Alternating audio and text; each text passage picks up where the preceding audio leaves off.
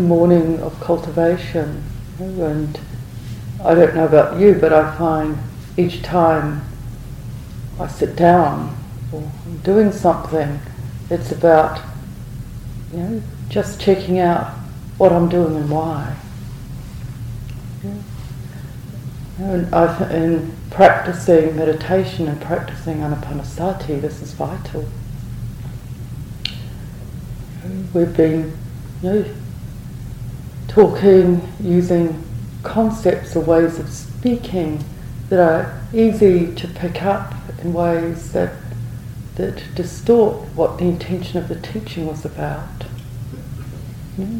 I certainly know for myself that has been true. So I find it really helpful to come back. Teachings offered out of compassion, picked up out of compassion, and that a Buddha's mind, the awakened mind, rests either in emptiness, so freedom from the contraction of self-view, or in compassion. So we're not practicing to check out, to become disengaged, to become somehow walled off from everything. We're releasing the mind from the things that distort our ability to see clearly. This is what we're doing. And the things that distort it are things like greed, hatred. These are really strong words, and often they're very subtle. But it means that we see something and we don't see it for itself. It's overlaid by what we want from it.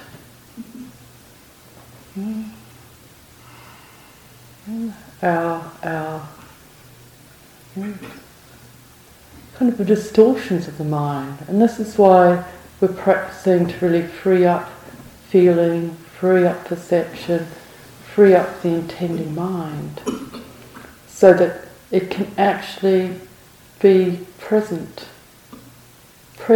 to what is here. And it can respond from compassion, rather than from kind of contracting and trying to close down. So there was a question just about what practice means in relationship to the manifest world.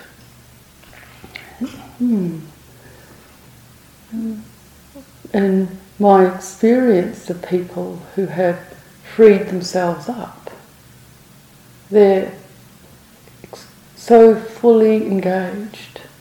I thought of Master Hsu Yin, and some of you have heard, certainly me speak of him, other people speak of him.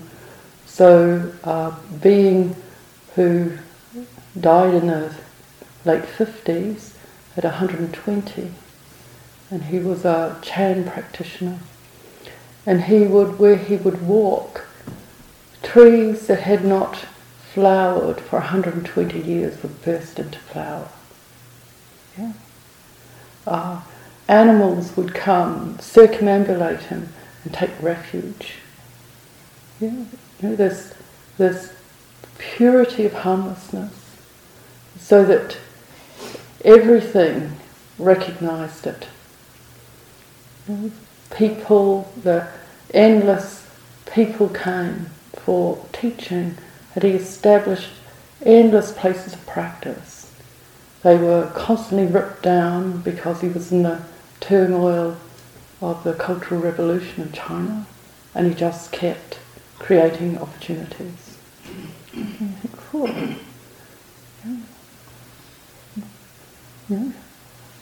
Trees aren't going to burst into flower, as most of us walk around, but we get a sense of just the degree of attunement that's possible.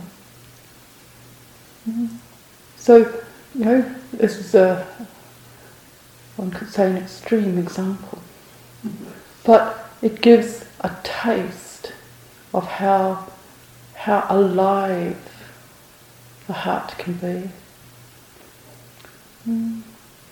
And I think of Lumpur Cha in the tradition, the forest tradition we come out of, and how there would probably be no forest left in Thailand, but for the forest tradition. So that there's a sense that when the heart starts to purify, it starts looking after with wisdom what is around it. It's coming into a right relationship with the world. So this is not an abdication of responsibility. We're not sitting down, closing down as an ultimate statement on everything. We're here, opening up, becoming more available, starting to attune to what it feels like, what it means to be manifest with the karma we have, with this mind and body. And we're starting to release it out of the things that bring confusion. This is for our own well-being and for the welfare of others. And it's hard sometimes, isn't it? Alex was saying, how do you explain it to other people? Because it looks like such a closing down, selfish thing to be doing on some level, looked from the outside. But those, we know what happens when we do this work. We have much more capacity to be with our own experience and with others' experience. So this is what we're doing.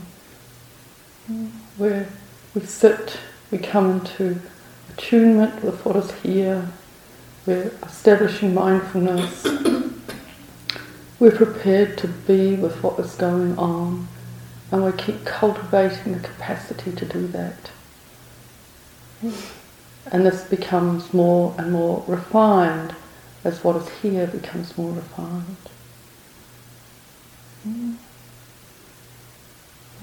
And you start to see the way ignorance happens. And we start to let it go. It let go by itself, doesn't it? You start, things that we haven't known become revealed.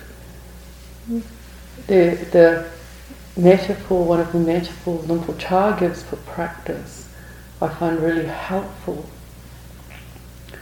My mind works that way, and I'm sure all of you have heard it, but to let the mind become like a still porous pool, then all kinds of rare and precious animals will come to drink at it. So letting this system, this experience calm and settle, come into this uprightness, where it's not trying to get something, it's not trying to get away, it's not bringing the agitation, it's just here. And what happens? Internally, externally. I've been, a couple of weeks ago, I was in a forest in Russia, and when I first arrived, I saw a tiny little brown frog, and the temperature was burning hot, and I was just amazed. I don't know if you're the same, but frogs bring me a great feeling of joy. And this little frog, and I had a kind of wonderment. I don't know the forest at all, so I don't know what belongs and doesn't. And then, no more frogs. And I thought, this is what it's like, isn't it? And then, over the retreat, mind calms, settles, opens, you get more clarity. And then the forest was full of them. Everywhere I looked, there were little brown frogs. I thought, this is what happens. And staying with the kind of animal thing. In this time, there was a building, a kind kind of retreat, a bit like the dining hall there, but they had a kind of double door, I guess, for when the great snows come. And there was a snake that had got into one part of it, had moved into the main part of the building, and I was come across with a couple of people, and they said, "Oh, there's a snake." And then there were these people grabbing at it like this, yeah, and kind of felt like, from where I could see, like they were kind of hitting it. And then everybody stepped back. And this was a mix, not of the retreatants, but of other people that were at this place for different things. So this great block steps back. And it was just interesting to me because, here we'd been practicing,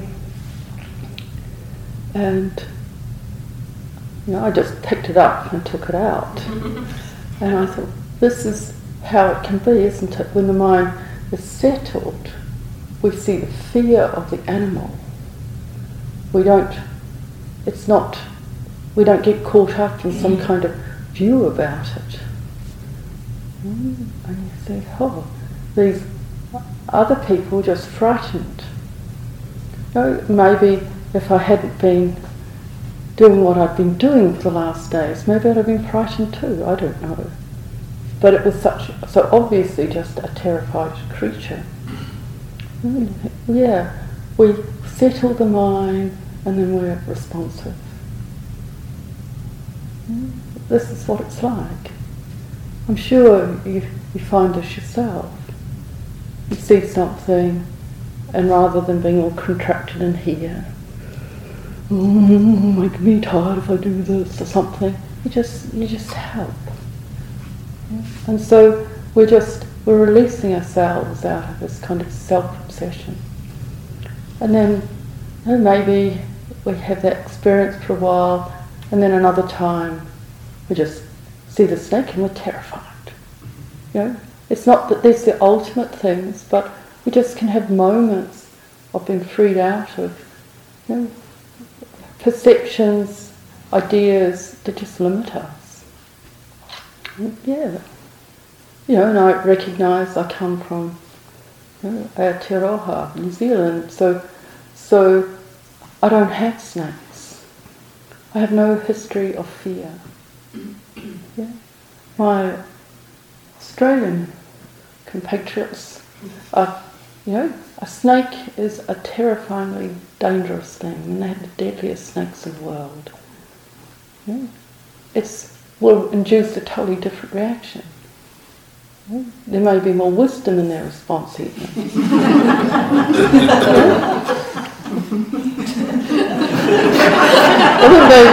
That'll be their sense of it. But you just see how the mind is conditioned. But in moments, sometimes we can be freed out of even old perceptions. Yeah. Yeah. Let's just start to understand. And we're not training to get stupid either. Mm-hmm. I did say to the translator, "Is it dangerous?" And they said, "I don't think so." I had one moment of discernment happen. Yeah. Yeah. So it's about just getting more flexibility, isn't it? And we train like this in meditation, and then it's possible in our response to other people. Rather than having already decided everything, we have a little question mark.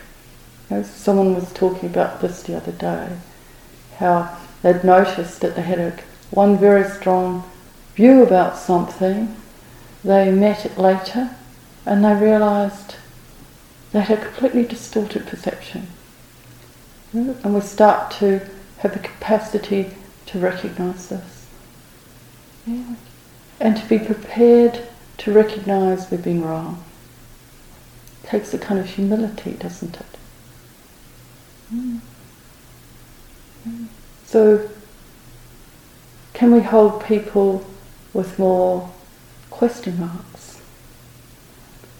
I don't know why they did it. I don't know what was happening for them.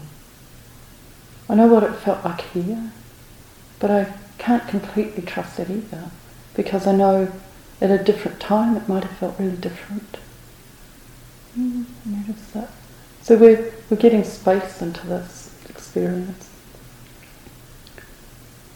because we've been witnessing this with the breath, that sometimes we sit down, establish mindfulness in front of us, and the mind just is with the breath. It just loves it. It's present. You know, the breath coming in, you can just let the breathing happen. You feel its rippling, its loveliness. Everything starts coming together. Other times we sit down and the mind is just agitated. So we realise that this experience here is so affected by things. How can we trust and grasp anything as permanent and solid? When we recognise here where we'd have thought we had the most control, it's so random, or seemingly random. But as we sit, we start to see how we're affected by conditions.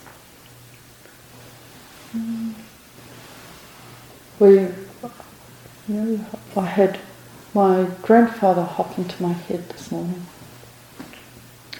Just an image of him, and we were talking after about practice and just a sense of what people looked like when I was young, or what it used to feel like coming back from England to Aotearoa, and what people looked like, how different they looked. And what was different was how their eyes focused. My grandfather hardly read a book. He read poetry to us sometimes. He left school at 12. He spent his whole life in the bush or on the land. His eyes focused way out. My uncle's eyes all focused way out. They're used to looking at great space and landscapes. But where are we looking? We're looking at screens, at books, and there's nothing wrong in this, but just to recognise, how do we bring balance in our focus? Our generation is under quite a different conditioning, isn't it? So when we sit, our eyes have a kind of tension in them. And that's why Jitendra and I have been saying, don't watch the breath, because watching has a tension for most of us. We're not watching like my grandfather watched the world, which was so spacious and vast. And not to make that the true thing either. I mean, there's a lot of confusion and ignorance in that time as well. But just to recognise, to start to get a kind of mirroring for where our own focus is. So we're not watching because eye consciousness, we've got it so strong, so gripping in, and eye consciousness is the thing that most creates subject-object. It's really hard to really deeply relax. So we realise, we need to come into a different way of contact in the world. Many of you will be like me. I have a practice of just watching the sky, watching the clouds on the sky, and that helps bring a more flexibility in terms of focus and experience. Just we start to see the results of these things. Can the mind flex, or has it got trapped at a particular focal length? It's so seeing objects it can't see space. So caught. Well, there's likely to be a bit of being caught here because, I really notice it with the work I do. I get kind of waves of things come in. And for 2 weeks, say, in 2 weeks I might read 300,000 words and have to critique them and comment on them. And the intensity of focus and that kind of critical mind. When you sit in meditation, wow, you can really feel what's happened. And then just knowing that, we can relax that out. But we're just starting to recognise, and as we were talking earlier, what it does do is it really means that the discriminative mind is really developed. The inquiring mind can be really developed. So this is one of the blessings of our age. We have got less simplicity, but we have really sophisticated capacity for inquiry. So we're in this thing where, as we've been saying, we need to balance this inquiry with tranquility, or with the calming and settling of the mind. Some people have had to really learn how to inquire. Our work is to learn often just how to settle and stabilise the mind, so it can actually focus on the things the Buddha asks us to focus on, the things that really do start releasing the mind. So it's not making anything right or wrong, it's just starting to understand when we sit down what our capacities are, what's been happening, what is the result. And what does it feel like? We sit here, can we sit here with this vast spaciousness? Feel all the space around us.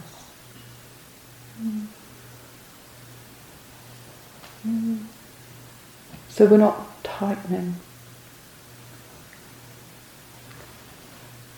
And it's about finding balance, isn't it? Here in this vast spaciousness. And the breath is happening. And we're just feeling it, letting it come, rippling through, all by itself. And we don't have to do it, we don't have to get it. We're just knowing breath is happening, amongst everything that is happening. And we're letting that be. And starting to attune to the rhythm and loveliness of it. Breathing.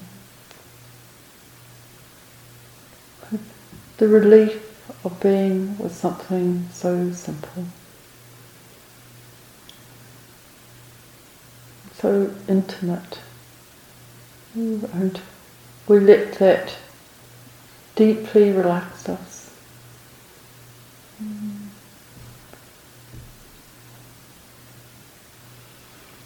Feeling the breath,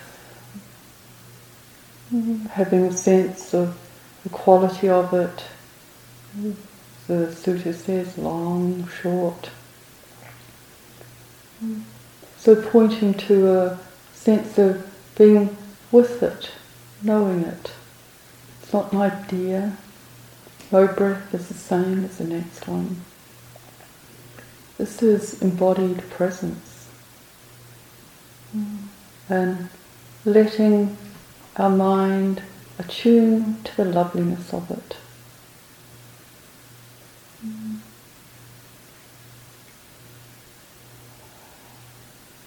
Breathing.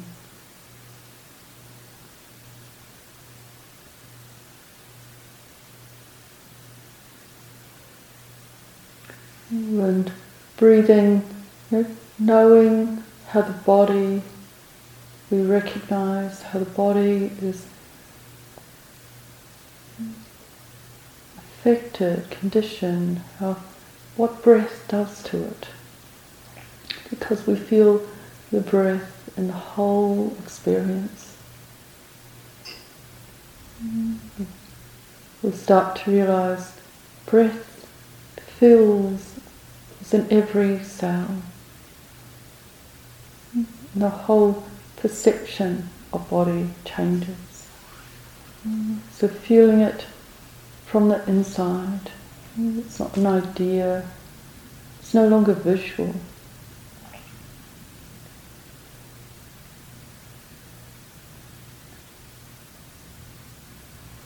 Then just noticing if there's any stress, any doing, any strain in that, and we relax that. And this brings deeper calm.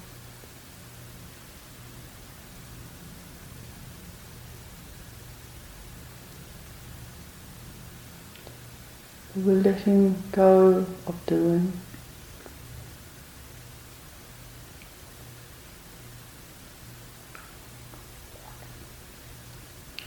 It can be a real sense of loveliness, sense of joy, pleasure. Start to feel the whole experience of body.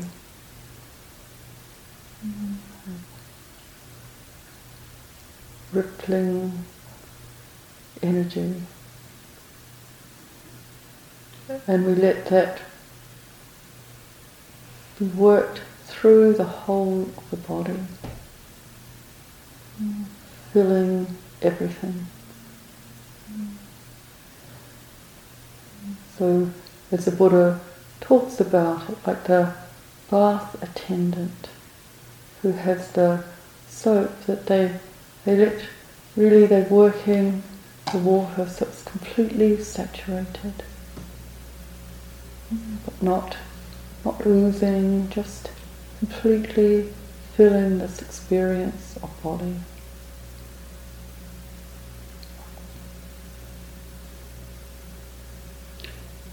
And in the process of this, we can. There is a time when something starts recognizing that there's a degree of agitation. I'm talking about something subtle, just kind of a vibration that can actually be settled. It's like the whole system just relaxes into something even quieter, into this deep sense of well-being.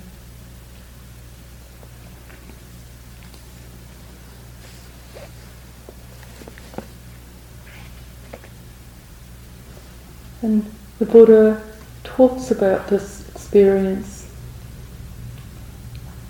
We make the pleasure drench, steep, fill and pervade this body. So there is no part of the body unpervaded by the pleasure and rapture of concentration. Just as there is a lake whose waters welled up from below, and it has no inflow from east, west, north or south, and would not be replenished from time to time by showers of rain, then the cool fount of water welling up in the lake would make the cool water drench, steep, fill and pervade the lake, so that there would not be a part of the whole lake unpervaded by cool water.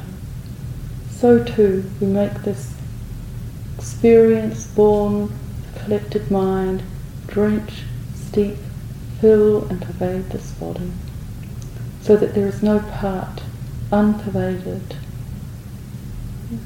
So this is a quality, sense of something just welling up.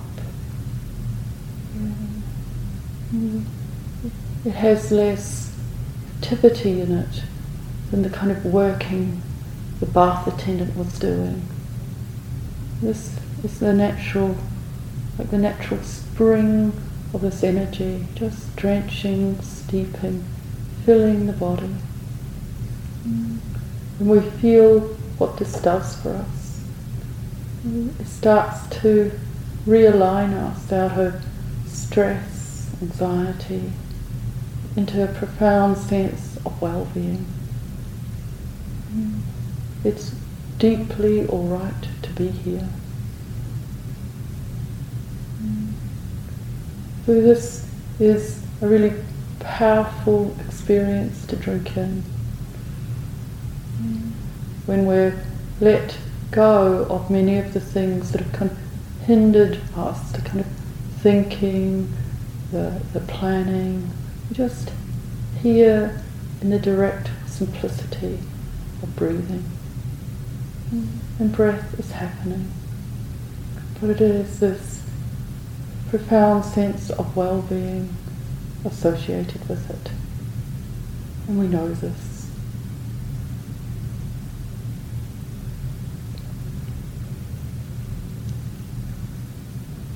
And this is working with feeling and perception, knowing them,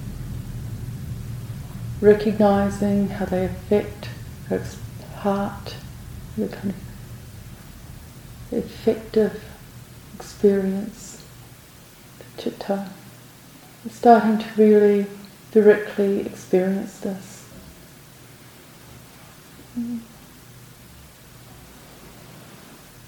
we keep letting go.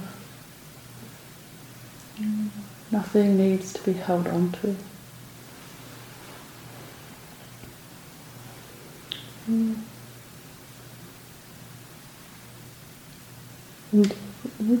the metaphors for this deepening experience of letting go,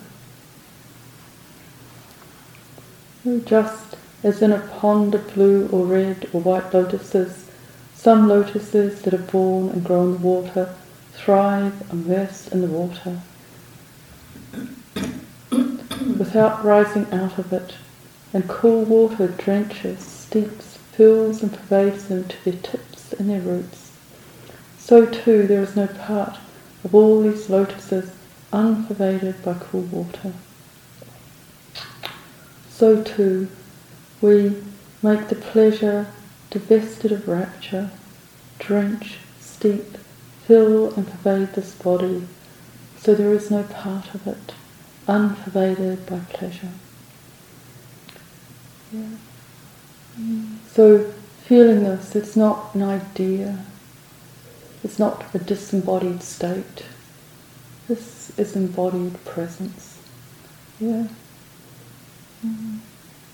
Feeling it because we touch Nibbana with the body. It's not an idea.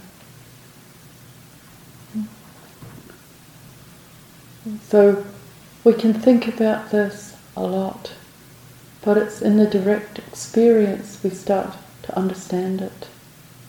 And we'll have moments where the mind just settles by itself and we get tastes of this. For some of you they may be more sustained at times, for others they're just moments, and it may be outside the hall where the whole machinations fall away and their mind is just quiet and receptive, and there's a profound sense of well-being. And just having these images, just letting that fill, pervade this whole experience. It's really powerful medicine.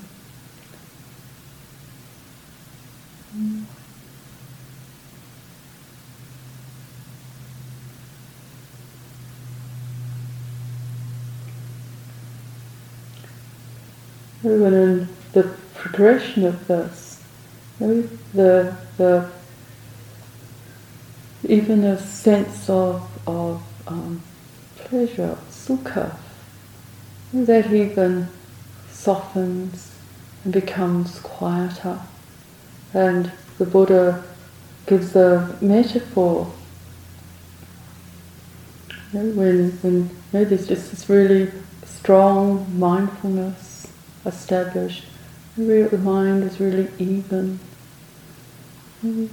We sit pervading this body with a pure, bright mind.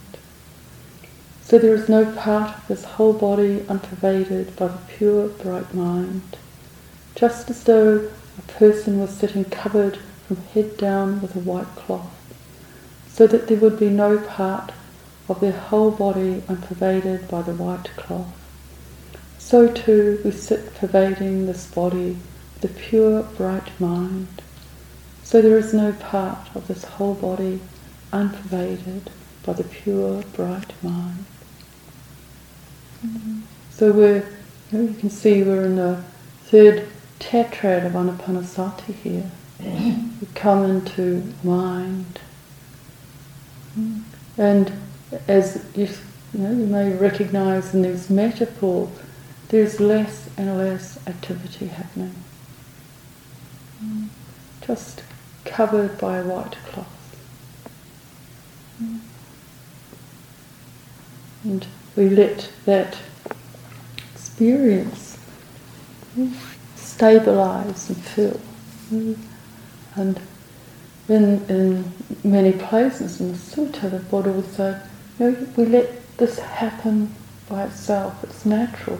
If you go ahead, he talks about an inexperienced, I think it's a cow, walking in pastures and then goes off to something it thinks looks very good, but it's steep and far away, it starts slipping and falling. Because it's inexperienced, it doesn't know where to place its feet.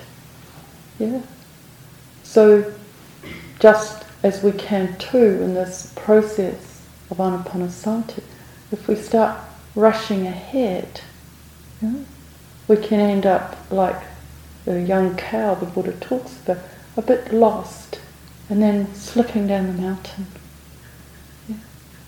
Not that we're climbing a mountain, but just a sense of we just keep true to where things are happening. It happens by itself, depending on conditions. And we just keep establishing the right conditions. Mindfulness. This ability to stay present with what is here. Letting go. Wherever we feel mind grasping, we're letting go. And we can, when the mind becomes really revealed in this way, we can see there can be a tendency to grasp at that too. But the sense of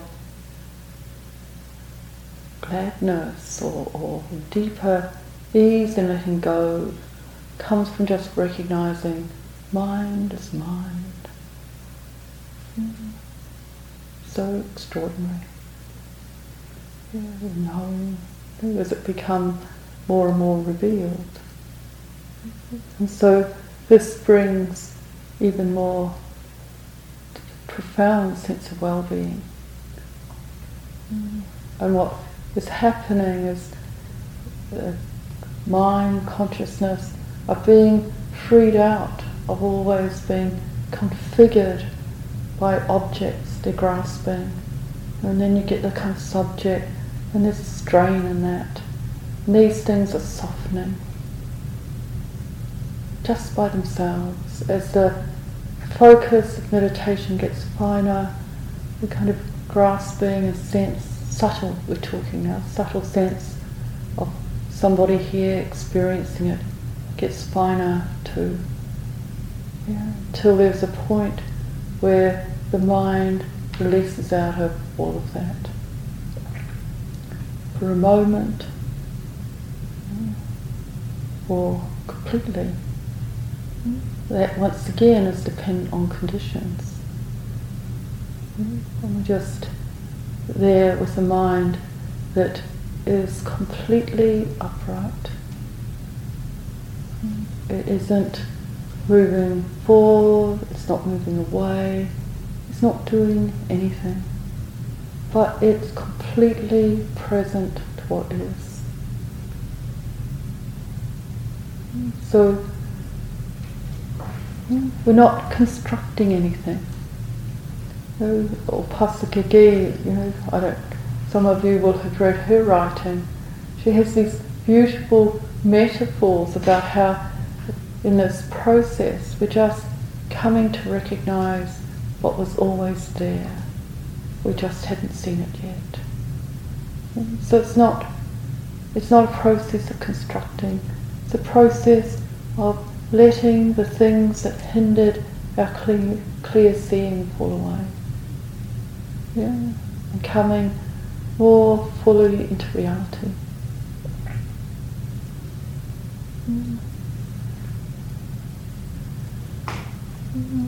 So just check out,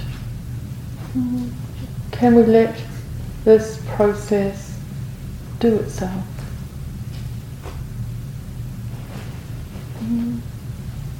And this is taking really a mind that's really mindful, has mindfulness and discernment operating. We're really noticing what is going on. And then there's the opportunity to pick up this inquiry into anicca from a mind that actually can see. So the arising and passing of things.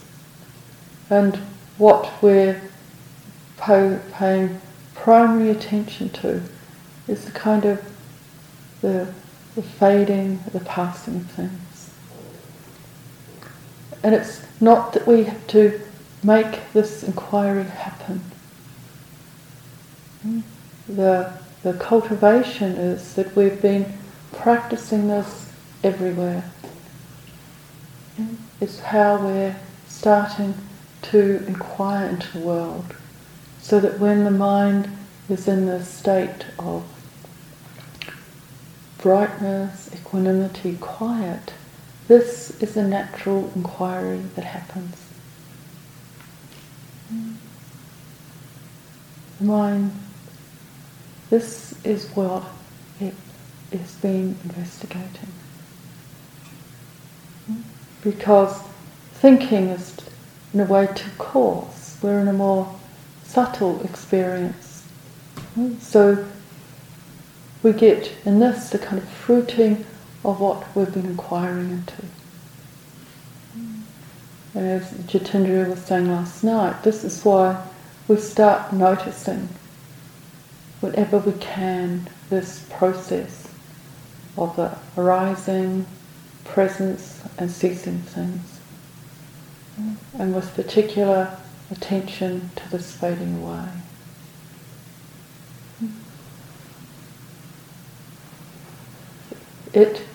This experience more deeply releases the mind from the habit of grasping.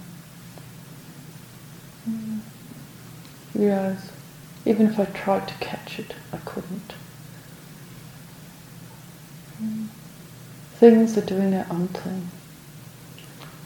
So, really letting the mind know this, the body know this.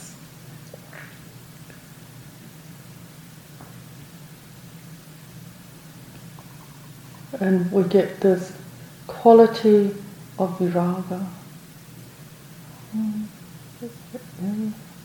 Jitendra was talking about the different ways this can be translated, and we can has kinds of shades of meaning. One way that I found really comforting is a sense of dustness.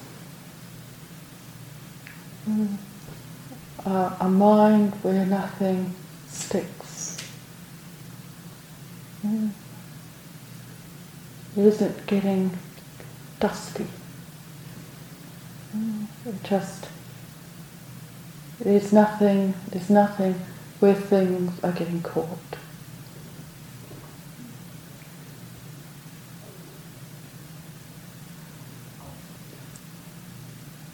So there are lots of ways we can contemplate this stuff.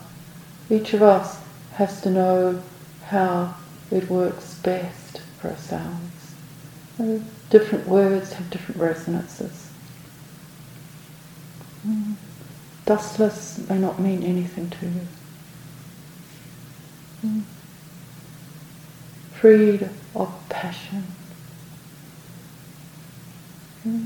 Not freed of life. Experiment.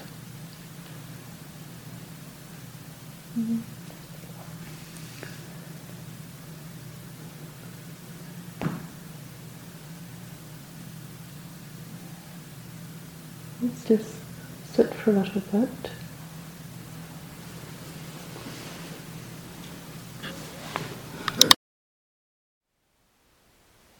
Thank you for listening. To learn how you can support the teachers and Dharma Seed, please visit dharmaseed.org/donate.